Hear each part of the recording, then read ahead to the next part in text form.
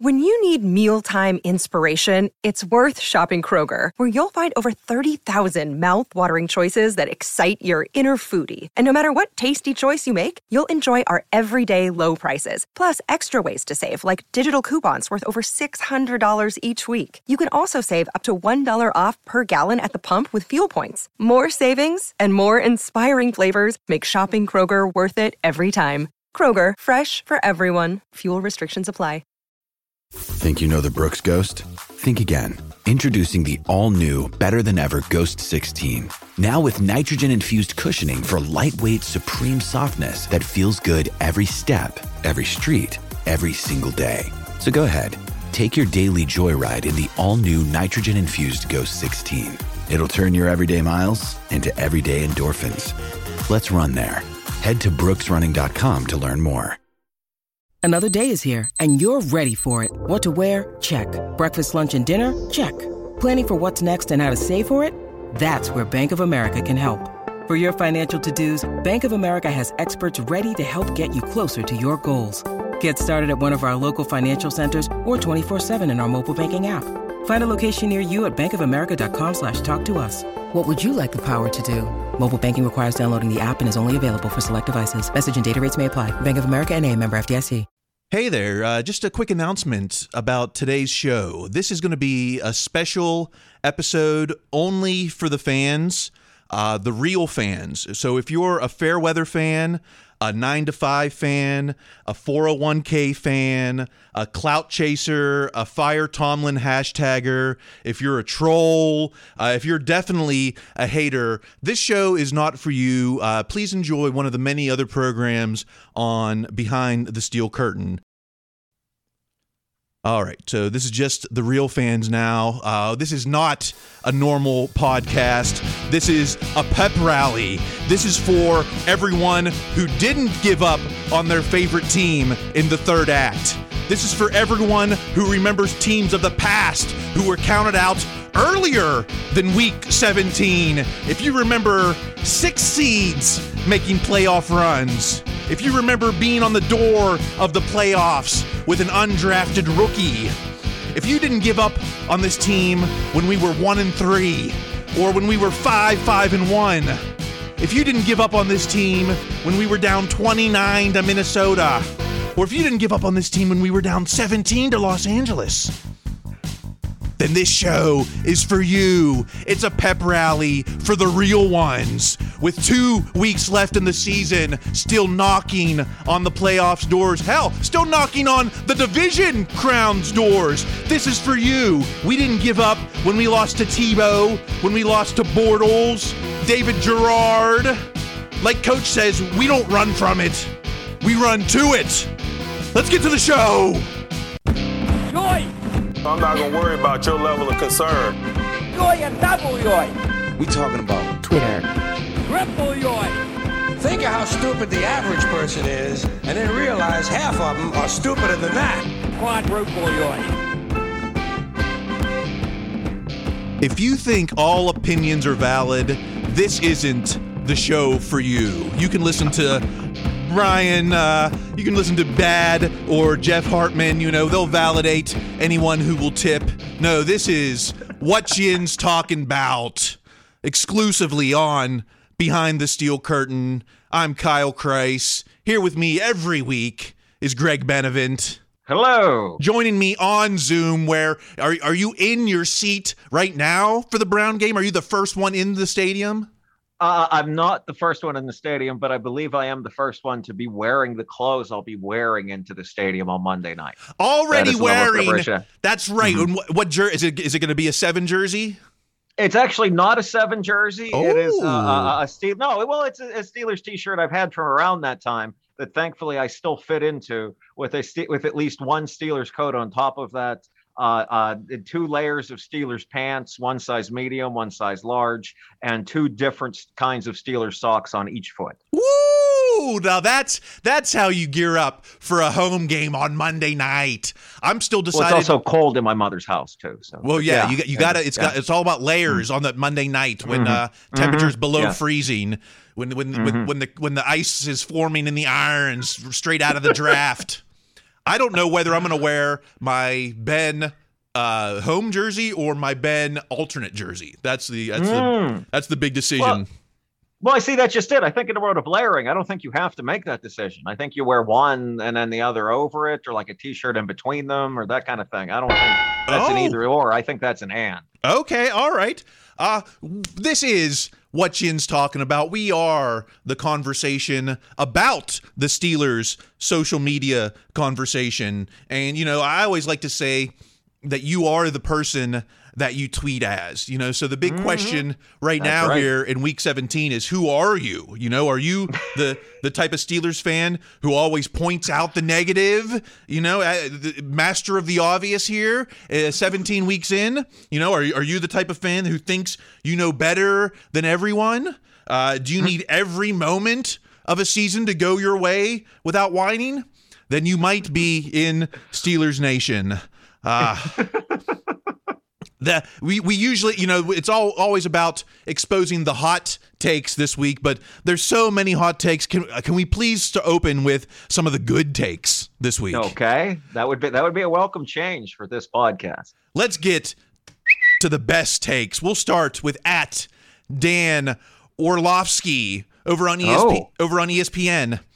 This is probably one of the better coaching jobs of Mike Tomlin's career. We're talking about the season. The Steelers are going to have to draft a QB in the first round, though. He said this on Pat McAfee. All right. And let's continue that with NFL Draft Bites, Chad Forbes. How the Steelers are above 500 is a great mystery and a testament to Mike Tomlin's ability to coach. Amen. Let's keep the Tomlin praise going.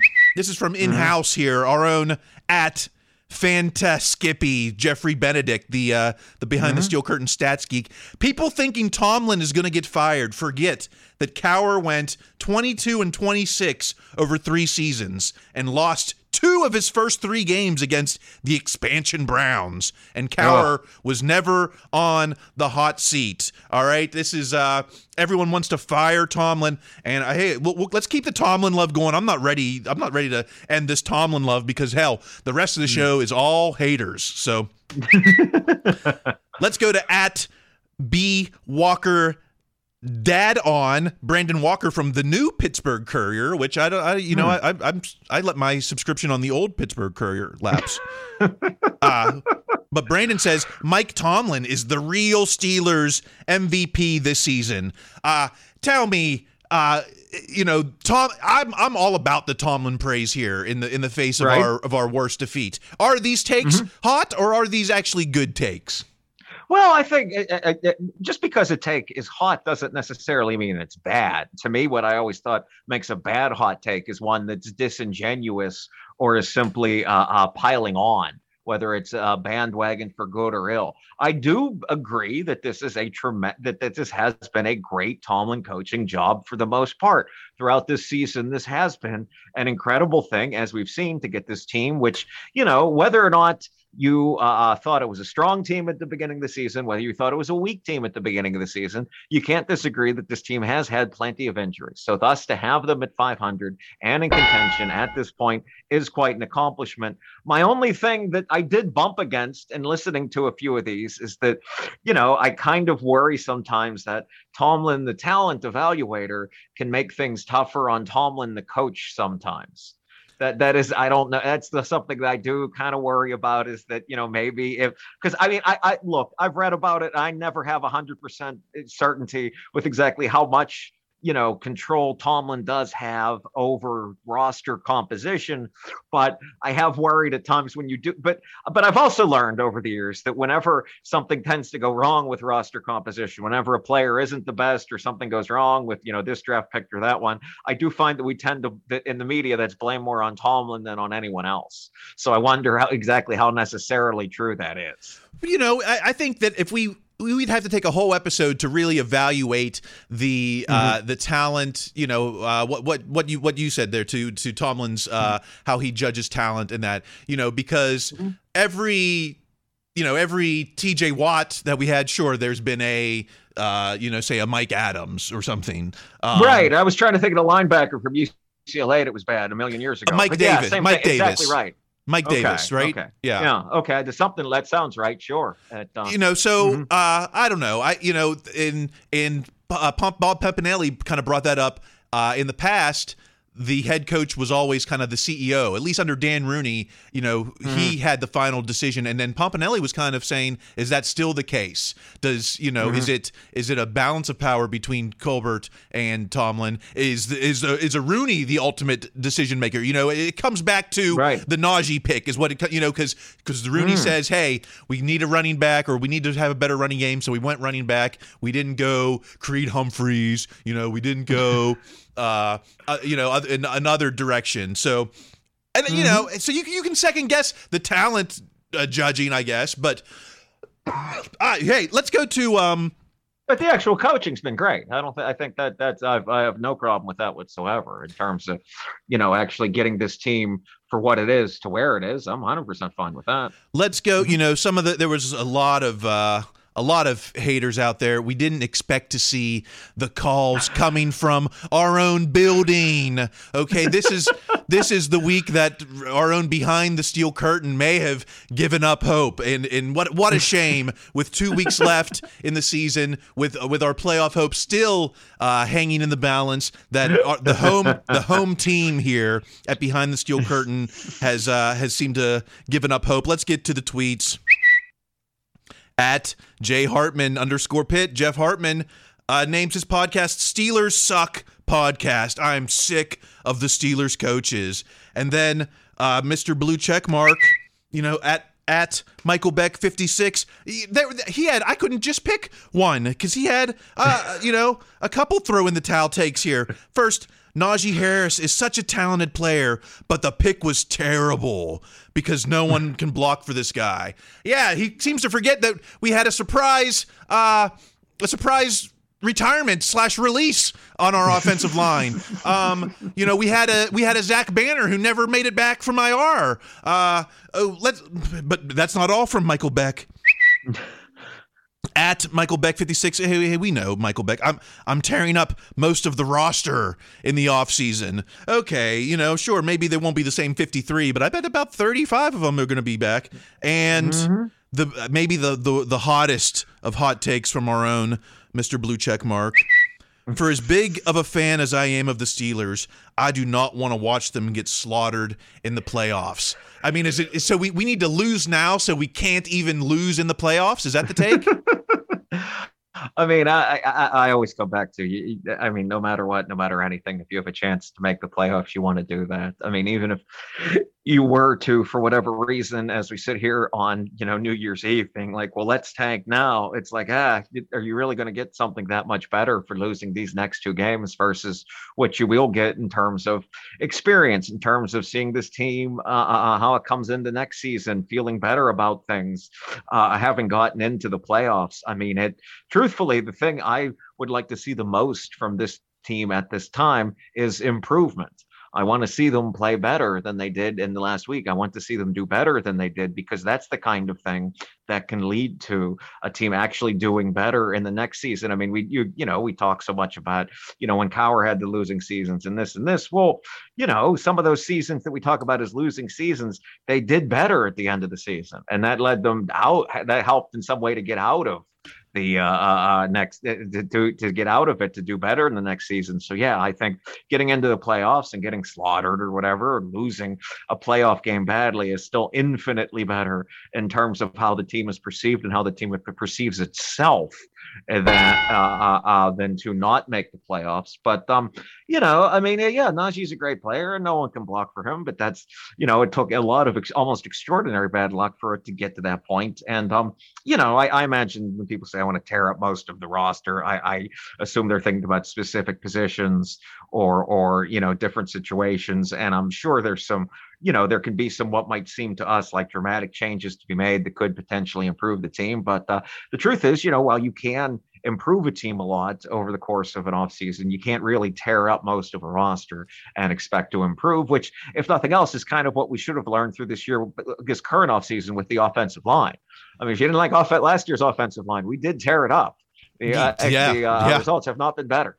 Well, that's the 60-second way of just saying this. Dum dum dum Dum da dum dum da dum I dum. definitely took longer than 60 seconds. Dumb takes. No one expected a win this Saturday. Who circled a win against the Chiefs, either back in August or here in December? No one was expecting a win, and that shouldn't have changed how you felt about this team. Despite losing 36-10. What if it was 36-30? Would the record be any different right now? We'd still have to. Go ahead. No, I was just going to say that I think some of this from some people might have come from the fact that they gave the 10.5 points. They took the 10.5 points rather, and I imagine they would have appreciated 36-30 more than that because they would have won. But the money. But other than that, yes, your point is well taken. No one expected this game to be good from any point in the season, any point in the off season. So yes, your point is well taken. Yeah, it's just, some of these 9 to 5 fans. I saw a couple people, I'm not just trying to single out our own people here on Behind the Steel Curtain, but I saw a lot of people on Twitter, I saw some of the, bloggers and podcasters talk about, I would have turned off this game if I wasn't getting paid or if it wasn't my job. Yeah, guess what? That's called a 9 to 5 fan, all right? Yeah, some of us are doing this for the love of the team. And, people complaining like, oh, it was my job. I would have turned this game off if it was my job. There's not a booster with a big enough blank check. You can't pay me enough to turn off the game. All right, let's get to the Tomlin haters because they're in full force here. At Blitzburg 6. This is Dave. I'm going to say it, and I don't care who likes it and who doesn't. I can't even say it. I'm coughing up a lung. If this was any other owner franchise, Tomlin and his whole coaching staff would be firmly on the hot seat. The fact that Canada hasn't been fired is amazing. Tied a franchise record from 1940. Shakes my head. They're talking about no points in the first half in 5 straight games since 1940. Yeah, it's a damning stat, but we're still here in the playoff hunt. What do you think about is Canada getting fired? I don't think he's going to get fired. Frankly, I am at the point where I'd be surprised if he was back for next season. But I would like to start with, no one has ever started a tweet with, I'm going to say it and I don't care who likes it and who doesn't, without a firm hope that many, many people like it. Yeah. That's the first thing to keep in mind, especially when you do it and then you're repeating conventional wisdom. And the thing that most people are saying, I think the fact that, and I'm sure we'll probably touch on it at some point, the fact that they let Clem leave for Oregon early, I think is as dramatic an in-season coaching change that the Steelers are likely to ever make in our lives. I think that is as close as you're ever going to get to a coordinator being fired or anything of that ilk. It's, the one story that we all know, and I believe this is the case, is that the last time the Ravens won the Super Bowl, they fired I believe it was the coordinator with like 6 games to go or something. And then they went on that run, which, largely consisted of throwing deep passes and getting pass interference calls, which is very different offense. But yeah, the thing about the franchise stat from 1940, that needs to change. That's not nearly good enough. And I would be surprised if Canada comes back. But, again, I can't blame this entirely on Tomlin the way this has been. There's another stat that we tied or broke this season. It was fourth quarter comebacks in a career, Ben Roethlisberger. So, we can all pick and handle 80-year-old stats that we want. Let's get to one more topic of Tomlin hate. This is from at Steelers Sanctuary 16. I'm really starting to wonder if Ben Roethlisberger carried Mike Tomlin all these years. Now that he can no longer do that, Tomlin is being exposed as a very average coach. I saw a couple of these come down the pike after the game that Ben has been carrying Tomlin these years. Okay, maybe. It's always kind of confused me, and it's especially interesting that this happened on a day when, Belichick, our grand example of the greatest coach of all time, lost a game they absolutely had to win with his quarterback who was not Tom Brady. Yes, by being a coach that has a Hall of Fame all-time great quarterback that continues to make you good, but there's no telling that they don't make both each other better. I mean, it's like, oh, okay, maybe I don't know if Ben carried or the coach carried him or the quarterback carried the coach. I kind of get the feeling they tended to work together since they seem to do it very well for so long. But yeah, it's what was. It's like one of those things that you can't prove the negative of. So and also too, if Tomlin ever does stick around and find another very good quarterback, what an accomplishment that would be. This whole argument to me is so bananas. You would never say this about someone else. Oh, the coach isn't as good without his Hall of Fame quarterback. Well, yeah. The Hall of Fame quarterback isn't as good without a good coach. These takes are bizarre to me. They really are. Bill Walsh would have been nothing without Joe Montana. It's like, is that even? I don't know. It's just, it doesn't happen, right? No one says Tony Dungy would have been nothing without Peyton Manning. Like, okay, right? I mean, it's he played well with the other quarterbacks. Okay, but isn't part of being a good coach to get plenty out of your quarterback? I mean, it's not like these two work independently of each other. And don't forget. Some of Tomlin's best victories have come without Ben. I'm talking about Duck against the Chargers. I'm talking about Mike Vick against the Chargers, running the Wildcat for the win. What about Denny Dixon against the Ravens? Charlie Batch against the Ravens. We haven't seen what these people are talking about. We haven't seen an era without your Hall of Fame quarterback. So. All right. I think that Tomlin, all this negativity is coming out there. I think Tomlin had the right approach to this from the press conference. Let's play. I want to play a soundbite here. Tomlin's take on all this negativity and what he's making the emphasis be this week. Some of the negativity that you mentioned, we've all absorbed, and that's why we don't have secure playoff positioning. That's why Cleveland doesn't have secure playoff positioning. What? That's why Baltimore, Miami, and others like us don't have secure playoff positioning as we sit here today. Our ability, like their ability to get singularly focused this week, and bring the best out in ourselves and show up in the stadium, not carrying the negativity that's associated with the 7 or so losses that we've had, but the positivity that comes with some of the good experiences that we've had. And so that's the messaging, that's the approach, and I'm excited about delivering it this week. You can cry and moan about, we tied the Lions, we almost lost to the Bears. Or you can take Tomlin's approach and you can look at what we have accomplished and bring that into the biggest 2 games left of the season. Talk about how we went into Buffalo and took on the Bills. Talk about how we went into Cleveland and took on the Browns, right? Despite this being a statistically horrific stat-wise team, there's still a lot of positive to bring into these next 2 weeks. Oh, I agree with that 100%. Now, just piggyback on top of that, having listened to that clip again about just, take away anything about football or anything like that. Wouldn't you like to work for someone like that? Wouldn't you like to have your supervisor be someone like that? It's just like, okay, this is, their things are going badly, and the people are saying things about us, but we're going to focus on the positivity here. That's what we're going to work on together inside this office, inside this, and do our jobs with that in mind. That's what we're going to use to motivate ourselves. That's, again, it's a good attitude that if you can divorce it from your hot takes about your football team, it's an excellent attitude to have in life. Let me frame it like this. You can frame it however the hell you want to frame it. Well, let's look at what happened with Urban Meyer and, the reports that he was, talking down to his own staff and, how he lost the locker room, so, let's compare how the 2 coaches handle it. And I think that I'll take the Tomlin approach 10 out of 10 times. There you go. Who's coaching this ball club? Mike T. Tell him, Bryant. All right. We got to talk Canada because a couple of weeks, I think Canada was off the hook, but no longer.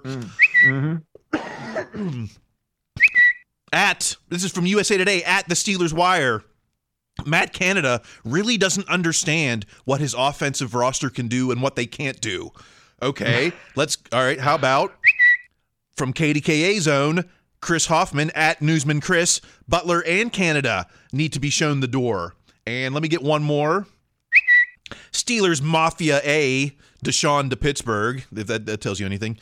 We interviewed Hugh Jackson, a guy that actually knew offense, but took Matt Canada over him. All right, the Canada haters are out. They're acting like this is his first time in a football stadium. Well, I think it is one of his first NFL stadium, unfortunately. No, I mean, it's easy. It is very easy to pile on him when things have gone this badly. Again, as I said, I'd be surprised if Canada came back next year, just because, I wonder if I worry sometimes that it does feeling there has to be a scapegoat for this kind of thing. But what is interesting about the tweets you collected, and it's the last one, despite the fact that just the name Deshaun to Pittsburgh made me shiver throughout my entire body, was that it shows exactly what the problem is with the fire the coach, blow up the roster idea. Is that first, that sounds very, very appealing. Yes, let's do that. And then you get into specifics like, yes, and the solution must be Hugh Jackson. And that's when I'm like, wait a minute. No, obviously, a pitch on fourth down that gets blown up by Melvin Ingram is literally a nightmare that Steeler fans have had for months now. And it actually absolutely came true. It's hard not to believe that by inviting Hugh Jackson through that door, that we wouldn't invite in such similar terrors. I do think it's easy to blame Canada. I personally have lost some faith in the guy, but I do not see that necessarily as just a reflection on Tomlin. I think sometimes people get put into positions where maybe no matter how set up they were to succeed or were they not, that maybe they're perhaps not up to the job in the manner in which we had hoped. So I wouldn't be terribly surprised to see Canada gone at the end of the year. But, again, whenever I think that, I come back to the idea of exactly what are you bringing in next? Hugh Jackson, you didn't collect them here, but there were a bunch of tweets where other people were suggesting other names, and they're like, oh, this guy was a really good offensive line coach somewhere. And I'm like, oh, okay. Or even some guy on the Chiefs, they were all suggesting who's like the running game coordinator over there. Like, okay. Oh yeah. We'll get to everyone with their crystal balls out. We'll get to that in the second half of the show. It's when you get into specifics that all of a sudden my feet grow that much colder. One last thing on Canada, because it sounds like he's lost the broadcast booth. We already know that Stan Loves the Show does not love Matt Canada, but now even at Charlie Batch 16, run a flea flicker without establishing the run shakes my head. When you've lost both Stan and Batch, is that like losing Cronkite? I think it's like, losing Kronos and Konos, or whatever the name of the guys were from The Simpsons. I think I do think he's lost both of them. And on that particular point, I think Charlie's right. I mean, as that's one of the very few football strategy things I know, even specific to the flea flicker and how many times you ran it, playing Thanksgiving afternoon football with the other delinquents in your neighborhood, is that you actually can't do the flea flicker without establishing the run. So that's why I was very, very surprised to see that exact play. So, it's good. But Steelers Nation wanted a flea flicker last week. They wanted to throw the toolbox and everything. They wanted the triple reverses, and they wanted the I don't know what else they wanted. They got their flea flicker. They did get the flea flicker. It's whether the wind carried it or it was Ben's arm or something. It was interesting because I was just referencing Thanksgiving Day football, and that was the Thanksgiving Day football kind of pass. But whether that was the wind or arm or what, but yeah, that was it's hard to do much when you don't establish the run, and I think the flea flicker is certainly on that list. That's a joke to me. All right, we're going way long. Let's get to our commercial break, because we got to talk about the everyone with the crystal ball, already looking ahead to 2022. We got to talk about we haven't really talked about Ben. We got to talk about Butler. We got to talk about James Washington. We got to talk about the Browns, because that's what's really important. All right, hold on. We'll be right back.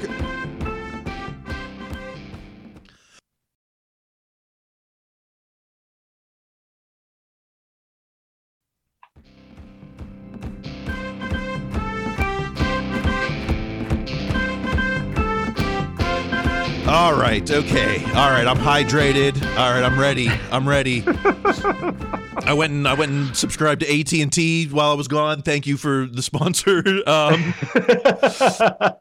right. Pills. Yeah, I got the brain pills on order. Okay. All right. Let's dive back into the tweets here because we got to talk about this offensive line. What is happening? We've never seen this before, at least in my memory, which goes back about 6 days. Let's go to at DVE Mike. We're talking Mike Pursuta. The decision to let Clem play the rat leaving the sinking ship suggests that the organization might be throwing in the towel. It's either that or Clem was a bigger disaster than the O-line play indicated.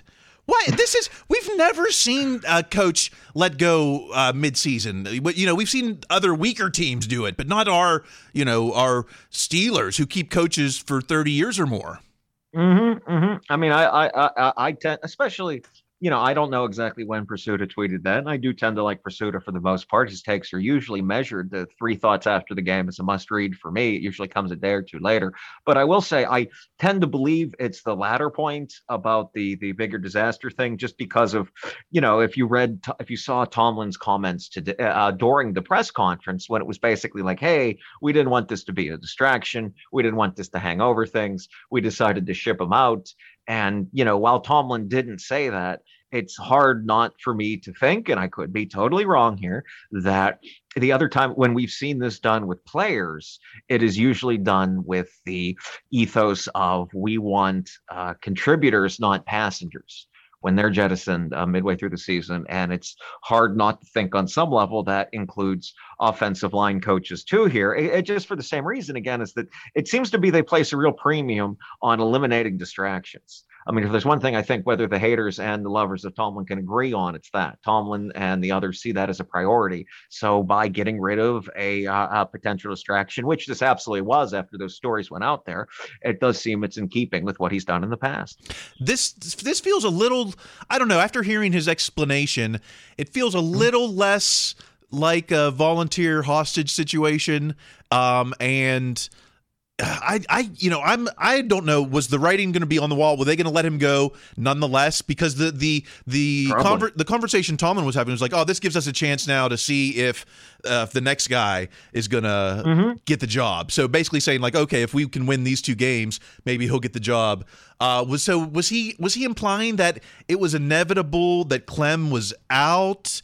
Irregardless of, is that a word? Irregardless of the Oregon job? Regardless, irregardless. This is we do not grammar check this podcast. So we're going to roll with it. I think that does speak to Pursuita's second point, is that perhaps behind the scenes, Clem was even lesser than we might have thought or might have hoped. So I think that does kind of point to maybe Clem wouldn't have been back one way or the other. And I probably would have supported that. I mean, again, you think about the last time they played Cleveland and how much the offensive line looked like it was on the upswing and how it's never really replicated that play since.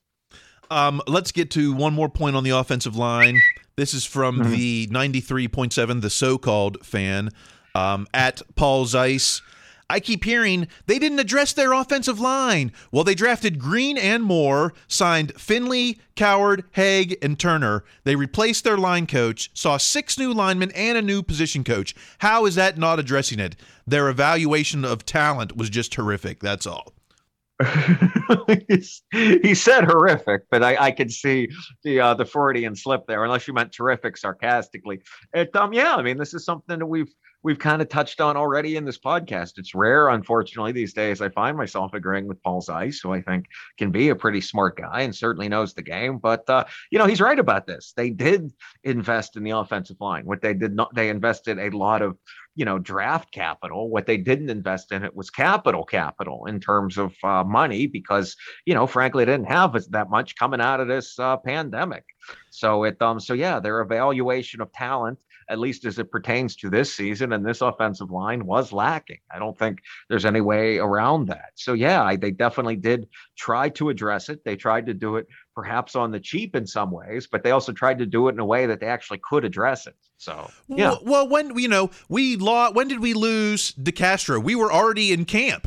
Oh yeah, absolutely. And it was Turner was I think our podcast started started like a few weeks after that to show just how late this was. There's no Alan Fanekas on the market in August, Right. I know Christmas is past, but if you went out trying to buy a gift like on Christmas Eve or the day before, then you know what it was like to sign Trey Turner. And we weren't sure if Finney was gonna become the starting center or not, and he the fact that he lost the battle to the rookie meant it was encouraging, at least for for the rookie. Now it kind of says, well, what did it mean about Hassenheier and Finney? Dan Moore Jr. wasn't the plan at left tackle coming into the season. This wasn't Tomlin's or Canada or even Clem's plan. On day one. So. They worked with the tools that they were given or that they had available. Okay. Let's move on. We haven't talked Ben, just a little bit of Ben because there's a couple mixed takes here. Let's start with at T4 TX Checker X Checker. Love Big Ben, but the reason for the bad starts is on him. 100% could have been done better with Mason Rudolph in the first half for these past handful of games. What's with the slow start? What are we seeing here?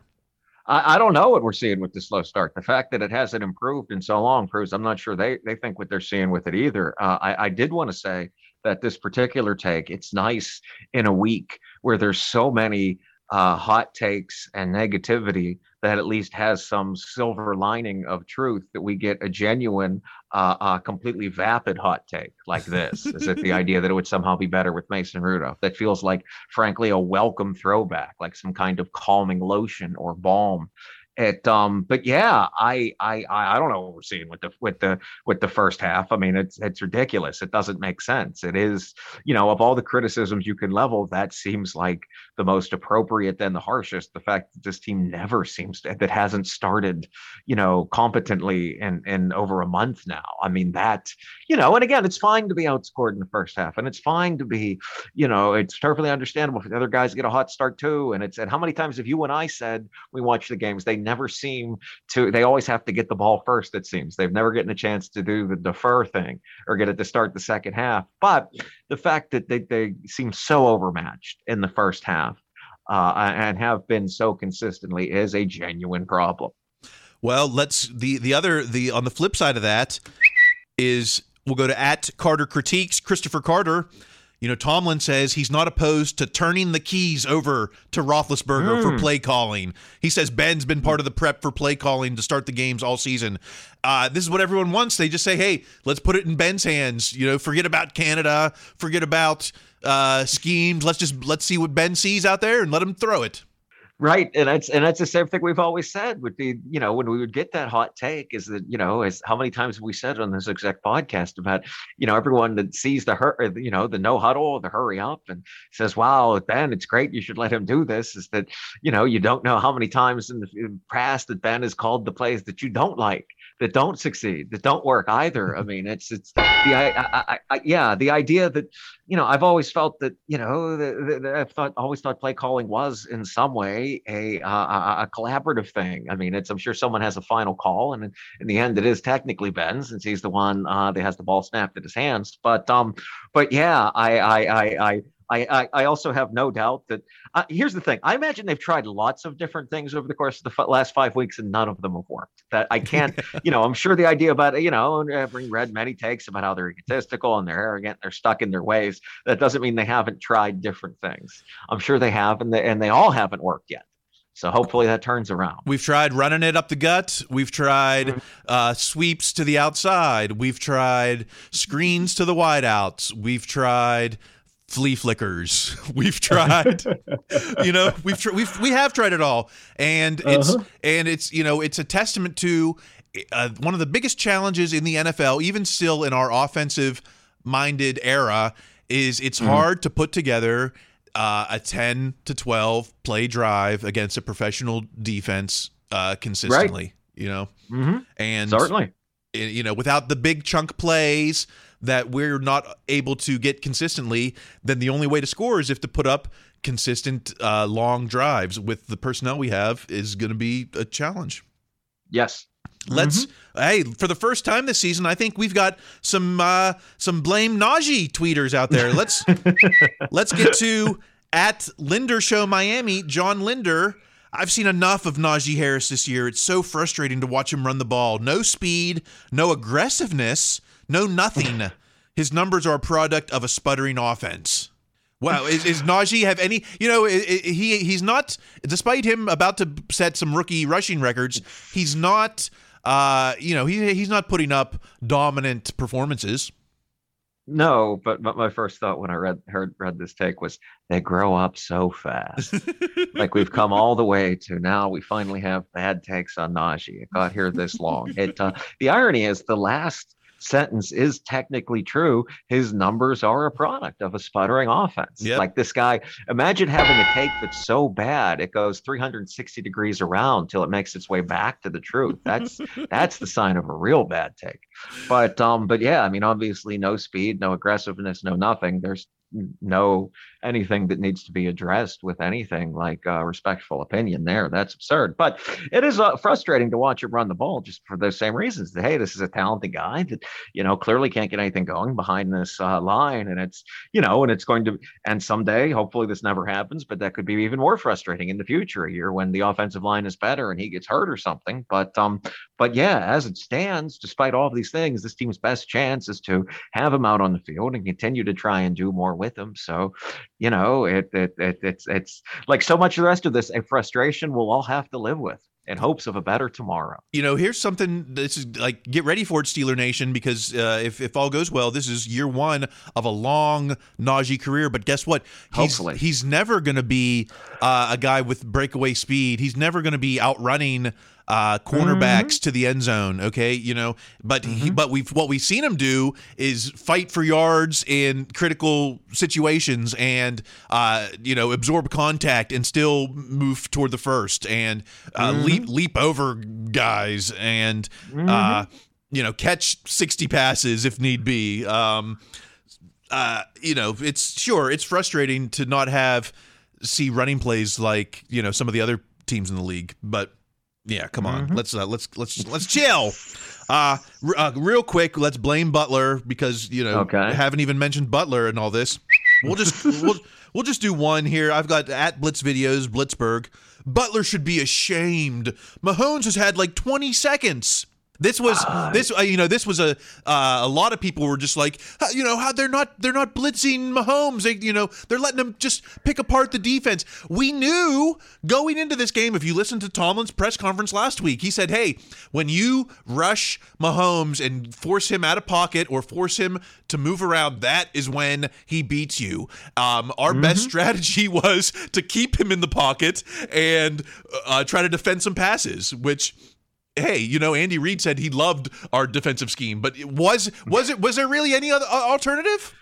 No, I mean, there wasn't any alternative once we now know that, TJ Watt was essentially playing the game like after getting hit by like a combo in Mortal Kombat or whatever happened to his ribs in the last game. So he was Shoryukened. He was. Right. It was, so this was the best strategy. And, and it's one of those things that, hey, had the offense managed to keep pace, it very well, if the offense had been able to put any pressure onto the Kansas City team, it very well might have forced Mahomes into, making one of those decisions that Tony Romo in the broadcast was so effusive in his praise that Mahomes managed to avoid, because while he didn't feel any pressure from the pass rush, he certainly didn't feel any pressure from the Steelers offense to keep pace with them either. Yeah. And turnovers didn't help, and we're the kind of team that has to play as flawless as possible right now. So turnovers certainly are the opposite of flawless.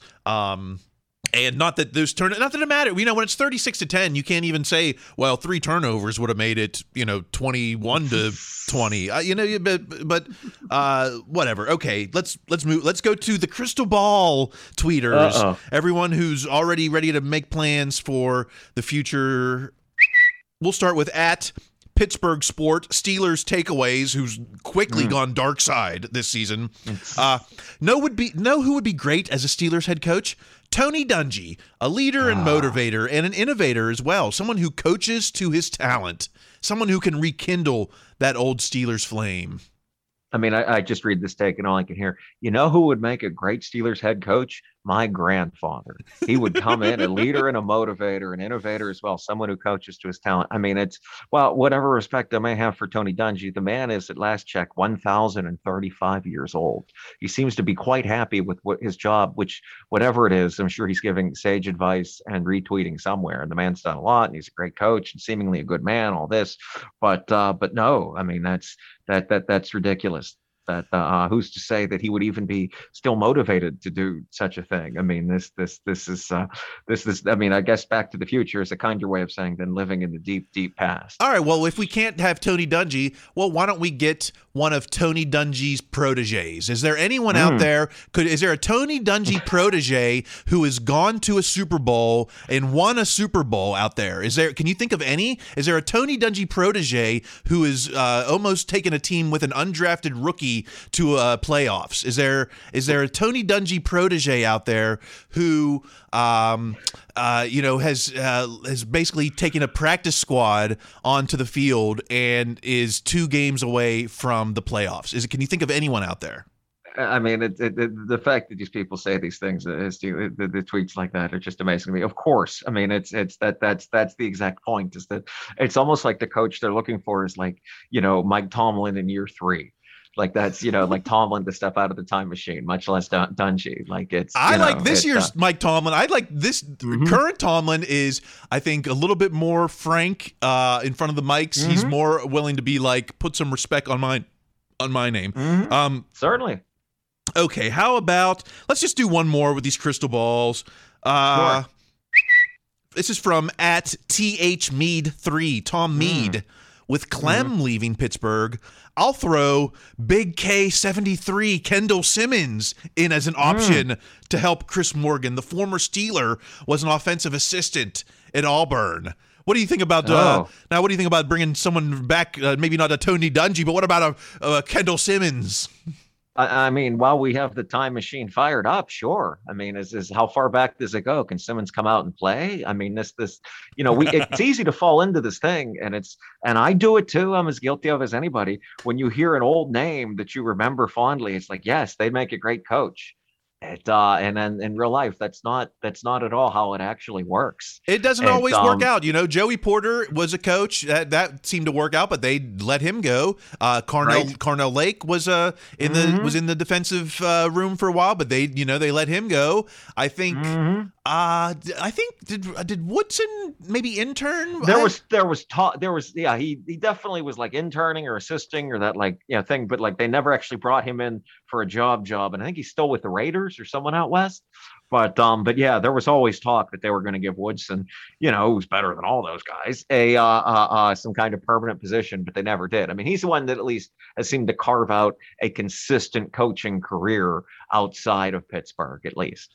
If you want to coach who can really develop players, I'm thinking someone who developed guys like Joey Porter or like James Harrison, made those guys who weren't first-round talents and made them into icons. Maybe a guy like Keith Butler. Oh, he's already on the staff. Oh, okay. All right. And Jerry O. Don't forget Jerry O. for putting respect on people's names. That's Jerry right. Olszewski, yeah. Who will be here forever for valid reasons. That exact thing. Why can't Jerry O? Yeah, maybe he needs to put a helmet on. All right, let's get to we're so long as always. Let's get to the lightning round. Let's see how quick we can do some of these. We'll start, let's start with @James Washington. James Washington himself, he was liking some tweets that, like the tweets he liked said, one, I said, I apologize for how the Steelers have tweeted you. You deserve better. And another one said, free James Washington. Is this is one of those kind of like lost the locker room type of situations. What do you feel about James Washington? I guess he's not going to re-sign. I'd be surprised if he did. I think the real moral of the story is never go on Twitter. I mean, that's the subtext to this entire podcast of ours. But I feel this is a place where, like, hey, where it's really obvious that you should by no means do that. It also I find it weird for as many different receivers as the Steelers have had, as many that maybe they were problems in the locker room and their talent overrode that, and they were still able to find success. But it seems like this guy, for whatever reason, it's never quite worked out. I mean, how many receivers have they ever had that had talent that Ben and the rest of the team weren't able to find a way to use? And with so many in the past, I wonder if maybe this is another case of talent evaluation was maybe not what we'd hoped. I mean, he looked great at times in the year with Duck, but he's been more or less an afterthought since. The moment you drafted Deontay Johnson, it's hindsight now, but it seems like the writing was on the wall from that moment. Mm-hmm. Mm-hmm. All right, next. Well, while we're talking receivers here, how about at Mark Cabali? Over the last 3 weeks, Ray McLeod has been targeted 19 times. Jamar Chase targeted 22. What this tells me, though, is that you're going to need all 53, hell, even more than that. We've used 35 different helmets on defense already this year. And so that tells me that helmet number 53, Ray McLeod, he was helmet number 50 or 51 or 52, whatever, is going to be just as important as, wide out number 1 in the room. We're going to use them throughout the season at some point. I guess my concern with this is that I'm willing to take Tomlin at his word about how they're really the other teams are really covering and taking out of the play Claypool and Johnson, and particularly in weeks without Freiermuth, they lack that other option. And 2, throughout his career, I mean, whatever criticisms you could have made of Ben, one was never that he failed to throw the ball around to his receivers, that he locked on to one receiver. I mean, you could maybe say that a little bit during the Mike Wallace days, but not much since. But so I'm willing to take everyone at their word that, Ray gets a fair amount of these targets because he is the most open option. Where my criticism would be, and obviously there's no way to know this, is how many times was the play drawn up specifically to go to Ray? Because if that was the case, that needs to stop. But if he was the most open option on a given play, I mean, it's hard not to look at every time Ray gets the ball and think, that should have been Juju, which is true. So, but yeah, as long as the play wasn't drawn up to go to Ray, as frustrating as it is, I certainly understand.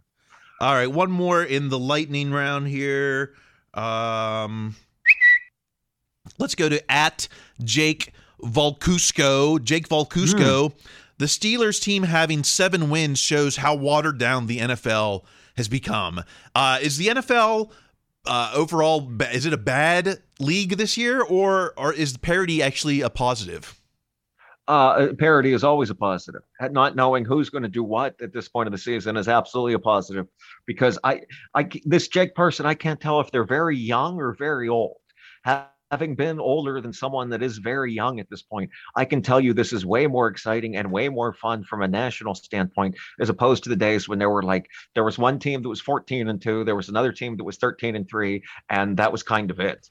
There were maybe some teams that were 10-6, none of the teams that were 5-10. I mean, this parity thing that so many teams are still in it and still has something to root for is way, way better for the league than a top heavy thing, even though it gets some of the criers being like, well, there's no longer a great team. Who cares? You will find that this is the real iron sharpens iron kind of thing. Maybe it's parity, maybe it's COVID, maybe it's salary caps, but we've seen this year teams can look like a Super Bowl contender one week and then poop the bed the next week. And we've seen it from everyone we've seen the Bills, we've seen the Patriots, we've seen the Ravens, we've seen West Coast teams like the Cardinals or the Rams. Every team has shown flashes of greatness and has been in the doghouse, and I think that that's ultimately a great thing for the league. I don't think that it's a testament to just our team. Everyone looks right. Every Steeler fan says this is the worst Steelers team in history, and statistically there are some truths to that. But we're just as good / bad as everyone else, at least in the division. Right. And I even thought you were going to say these teams are real good, and then they're real bad in the next half, not even the next game. It's a testament to how hard it is to win in the National Football League, especially with the injuries and COVID and everything. It's not easy. If it was easy, everyone would get off their Maddens and get down there on the gridiron. Put in your resume for Adrian Clem's job if you're so confident in your abilities. All right, let's get to the final word here. I got one, and it's not even on the page here. I'm gonna go to @RickFish412. The Steelers lost. Everyone predicted it. Big whoop. We're still on this exact same track to make the playoffs. 2 games left. Multiple ways to get into the dance. What's our outlook? 2 weeks left. No, that's exactly it. And the truth is, as hard as it may be to believe in the wake of what we just saw on Sunday, if someone had offered us this in August, we probably would have taken it. If someone had offered us this when we were 1-3, we definitely would have taken it. Win the last 2 games and get in. That is something we all would have taken. There's no doubt. So yeah, this is, there are far worse positions than this to be in. There are far better ones too. But the fact that we're still here at this point, I mean, it's one of those ways that a football season is like a football game. We're now at the point in the fourth quarter where, deciding, do you kick a field goal or do you kick a touchdown to, try to come back? This is, what are you trying to do? You're trying to extend the game. Well, they've managed to extend the season to the point where the end of this truly matters. And if you've given up on them by now, shame on you. We talked all season about being 60-minute fans and those who need to turn in their towels. And if you jumped off the bandwagon with 2 games left, then, hey, that's on you. And we'll see if the bandwagon is accepting applications in the offseason. But hey, we'll probably is. Yeah, we'll both be at the game. Look for us in the stands. I'll be the guy, probably with a big thing of nachos or something. You can follow me on Twitter @Kyle Greg, where are you on Twitter? Yeah, I'm on Twitter and Instagram @GregBenevent. B as in boy, E-N-E, V as in Victor, E-N-T.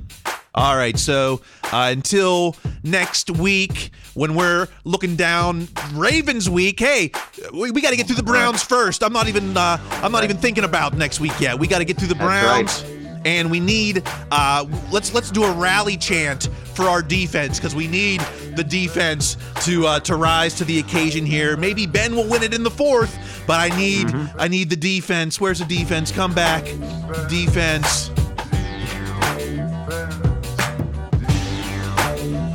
We'll see you next week. Have a chill New Year.